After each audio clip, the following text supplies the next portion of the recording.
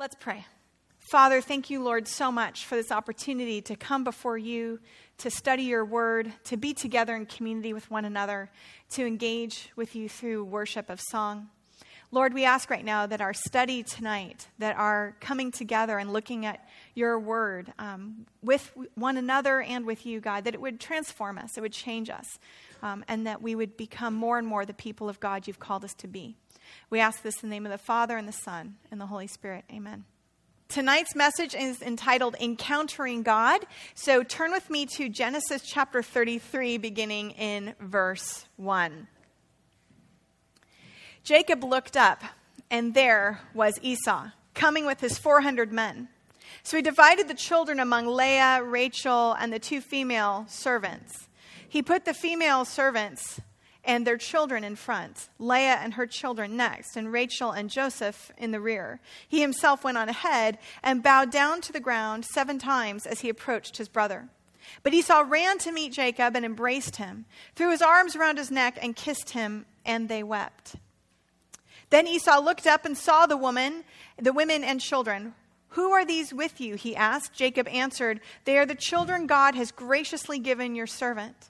Then the female servants and their children approached and bowed down. Next, Leah and her children came and bowed down. Last of all came Joseph and Rachel, and they too bowed down. Esau asked, "What's the meaning of all these flocks and herds I met? To find favor in your eyes, my lord," he said.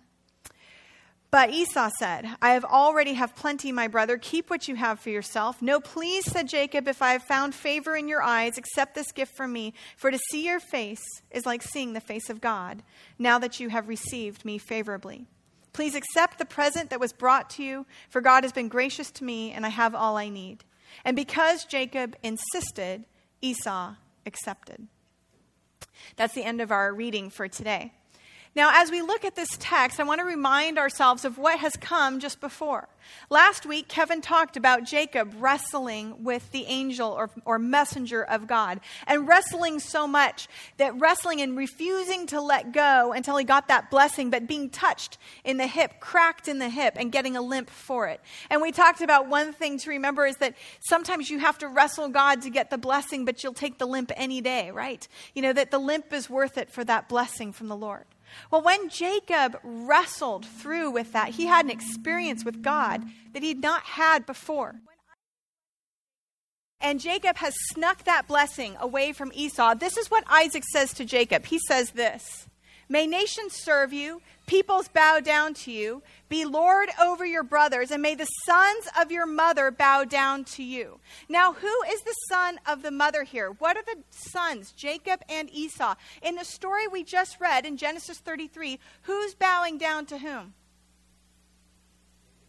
Jacob to Esau. It's a reversal of this blessing, of this prophetic word that Isaac has given. And you kind of wonder if in that moment, maybe something is happening that's caused, I don't know, maybe when Isaac was blessing Jacob, he sure thought it was Esau. Maybe God has paid attention to something in that blessing. So in this moment, we have Jacob bowing down to Esau over and again, having all of the members of his family go and bow down, and Jacob himself bowing down 7 times to Esau.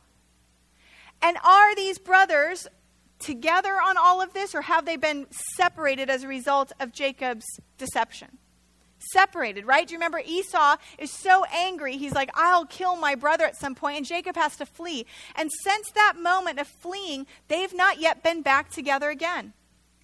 But now they're coming back together, and Jacob, fearful for his life, fearful for the lives of his family. And you can see it in how he orders his most beloved family members furthest back in the line, and puts the least beloved, least precious to his heart, close to the front of the threat. Isn't that sort of not okay? I'd be like, can you line according to height at least? Or alphabetical, not according to least favored? But Jacob, in meeting Esau, is concerned, and yet he goes forward and he ends up being the one that bows down to his brother in spite of that blessing. He bows down to the ground 7 times as he approaches his brother. Esau's response is incredible.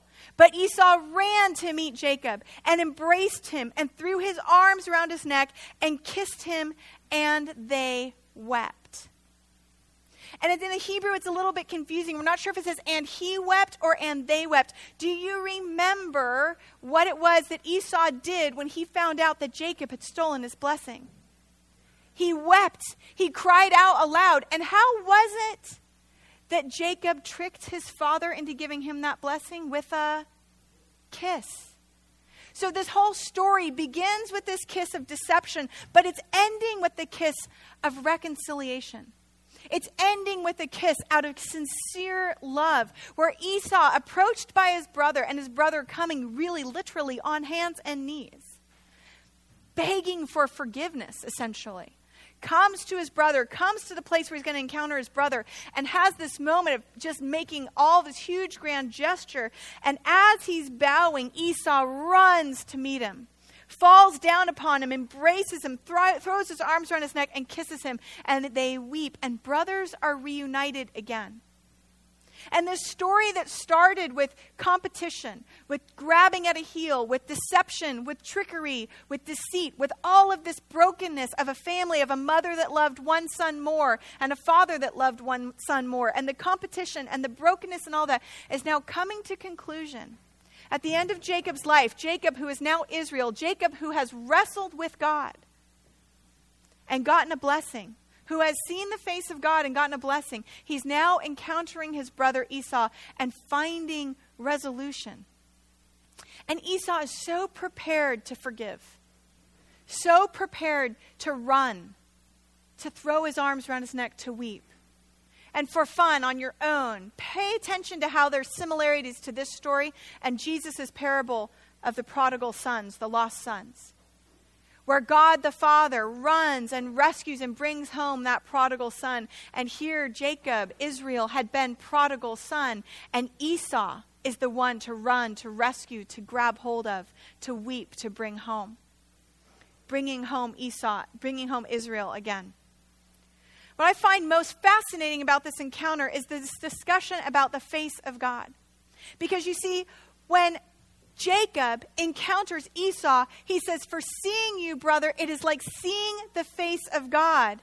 But he also said that about this encounter.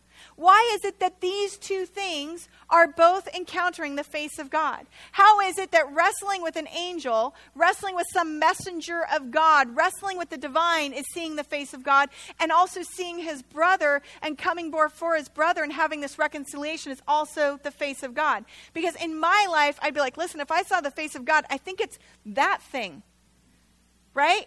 Something mysterious and mystical and esoteric and of the divine. And when we talk about having encounters with God, when we talk about seeing God's face, we talk about something that's out of this world, that is inexpressible, that we can't describe it to another person as we try to explain it. Like if I were to say, I saw the face of God, I wrestled with God and I won, you'd be like, dang, that's kind of impressive and crazy. But if I said, I saw my brother and we reconciled, you'd be like, sure, that kind of happens. But Jacob uses the same language for both events. And what I love about this is that we have a faith of tensions. We have a faith that says when you encounter God in a mystical, incredible experience, that is the face of God. And when you encounter the most human moment of two brothers who have been broken and separated and where there's been deception and deceit, and when you start to see them come back together and reconcile, that too is the divine. That also is the face of God. That it's not just these fancy, amazing mountaintop experiences, but it's the moments where we start to see brother to brother come back together again. Where we see spouse and spouse reconcile, mother and son, mother and daughter, sisters and brothers. That is the moment where we see the face of God. Why is it that whenever we talk about encountering the divine, we only talk about something spooky? How is it that we have lost our way so much that when we encounter a relationship with one another, when we encounter deep healing in one another, that somehow we've not called that also God in that moment, that we've not also called that in that moment God at work, a demonstration of the divine? But Jacob says both of these things, both of these moments, it's like seeing the face of God. Isn't that incredible? And this is why at Spark, one of our core values is reconciliation. Our core value of reconciliation, it's deeply tied right into that core value of love. That it's because we believe that God has so deeply loved each one of us in this room that he has desired to reconcile all of us to himself. That is seeing the face of God. That it is because we believe that God is so invested in reconciliation that he has given us Jesus to reconcile us to the Father. That he has given us the ministry of reconciliation one into another. Why Spark Church is going to go see the Noah movie? It'll be fun. Why are we going to go do it? That's Chaim. Reconciliation. It's an opportunity to love our neighbor. It's an opportunity to build bridges where bridges have previously been burned. It's an opportunity for us to start with an apology. To start with the begging of forgiveness. Where our Christian history has so many wrongs to own in brokenness of interfaith relations. Or interracial relations, or interfamily relations, or whatever it is where we might be broken, we start with reconciliation because it's where we begin to see the face of God. It's where we see God show up. So if you want to see the face of God, anybody here ever wanted to say, like, I wish I was Moses, right? I wish I was Jacob. I wish I was Abraham. I wish I had that incredible experience. And haven't you ever thought, if I had that experience, I would never doubt. I would always know because I had this mystical, incredible experience. Well, what if it is that God is giving us every single moment, every single day, an opportunity to see the face of God? Victor Hugo in Les Miserables says so, right? You can all sing the song, like, to love another person is to see the face of God, right? And it's this incredible, beautiful song. Go listen, it's amazing. And if you haven't seen Les Mis, go, it's like the gospel, and it's incredible. This is, every single moment, an opportunity to encounter God at work. That when we see one another and we start to love with the love of Christ, we start to encounter and see the face of God. You don't have to go on retreat. You don't have to spend special extra money to have a spiritual guru sit you down and teach you how to sit cross-legged and chant. You don't have to climb a mountain. You don't have to go up, to another. You don't have to go to Israel. You can go anywhere as long as you are deeply committed to being in relationship with God. And deeply committed to seeing that relationship through the power of Jesus, the love of Jesus spread out in our lives, we'll start to see that reconciliation and we'll start to see that face of God. I'm not the only one that says so. 1 John 4:7-12. Dear friends, let us love one another. For love comes from God, and everyone who loves has been born of God and knows God. Whoever does not love does not know God, because God is love. This is how God showed his love among us. He sent his one and only Son into the world that we might live through him. This is love, not that we loved God, but that he loved us and sent his Son as an atoning sacrifice for our sins. Dear friends, since God so loved us, we also ought to love one another. And here it is, ready? No one has ever seen God. But if we love one another, God lives in us, and his love is made complete in us. This is how we see God. This is how we get to see God at work in our life, in our world today, when we push through, when we do that hard work of reconciliation. And at this moment, I'd like you all to think about that one person that you don't want to talk to ever again. The one person who has deeply wounded you in a way that is almost inexpressible. The one person, or 10, or 20, or whomever it is, your entire family. You've got a whole surname you're going to attach. Imagine for a moment if reconciliation were able to happen instead of brokenness. I think in my own life, there's times when I would call that a miracle. When you see that deep brokenness. I'm not talking about someone stole somebody else's sweater and wore it on the first day of school for school pictures. I'm not talking about that kind of brokenness. I'm talking about the deep brokenness that rips families apart, that causes us to hold our hearts back and far away from one another, that causes us to protect one another, ourselves, to build up those walls. All of those things that have kept us from seeing and encountering the divine, encountering Jesus showing up in that moment. Who are those people in our lives, and how might we start to love them so that we might be able to see God at work? This is how we see it happen. So if you want to encounter God, like I want to encounter God, I want to have an encounter with God this week. Like if I just had these up here, I'm like, hey, by the way, anyone want an encounter with God this week? Just come on up, grab one, and walk on out. You'd all be like, I hope, let me grab one of those. I'd like an encounter with the divine. Thanks very much. God is amazing. Can I hang with Jesus this week? Let me just grab one of those, put it in my pocket, drive off, and I'll have an encounter with God. Well, if you would like one, let's learn from the lesson of Jacob and Esau. First, apologize. The first thing that Jacob does, he's like, hey, I'm going to meet a guy that last time I saw him, he wanted to kill me. And for good reason. I stole something of his through deceit. So what I'm going to do is I'm going to start this process by giving him a whole bunch of gifts. Now, we might think that's bribery, but in the Near East, this is exactly how he should come. In fear, in supplication, and with honor of what Esau's role is. To say, you are really my ruler here, my king. I'm submitting unto your power. Here are the gifts I would bring. In fact, there's even some commentaries that say, as this phrase, like when Jacob says to Esau, looking at you is like seeing the face of God. That maybe it's like just as you would go in to worship God, let's say eventually at the temple, you would bring gifts. That here Jacob, expecting this encounter with Esau, is starting to bring these gifts. And he's laying them forward, and this is how he comes in a humble posture. And then he bows down 7 times. He has all of his family members bow down as well. And it's this amazing moment where he's really asking for forgiveness. He's coming humbly before him, recognizing that reconciliation needs to happen, but that he is the party that owns the need for that. So first step, if you want to encounter God this week, apologize. Even if it's not your fault, you think. Even if you're pretty sure it's 90% their fault and 10% your fault. Even if you're sure it's 99.9% their fault and you've got that 1%. Apologize for the 1%. Or at least stand there and say, I'm sorry that our relationship is broken. Be honest with what you can say, but start with the apology for whatever it is you own. Now, if you're on the receiving end of this and you're sitting with somebody who's now going to go home and apologize to you, forgive.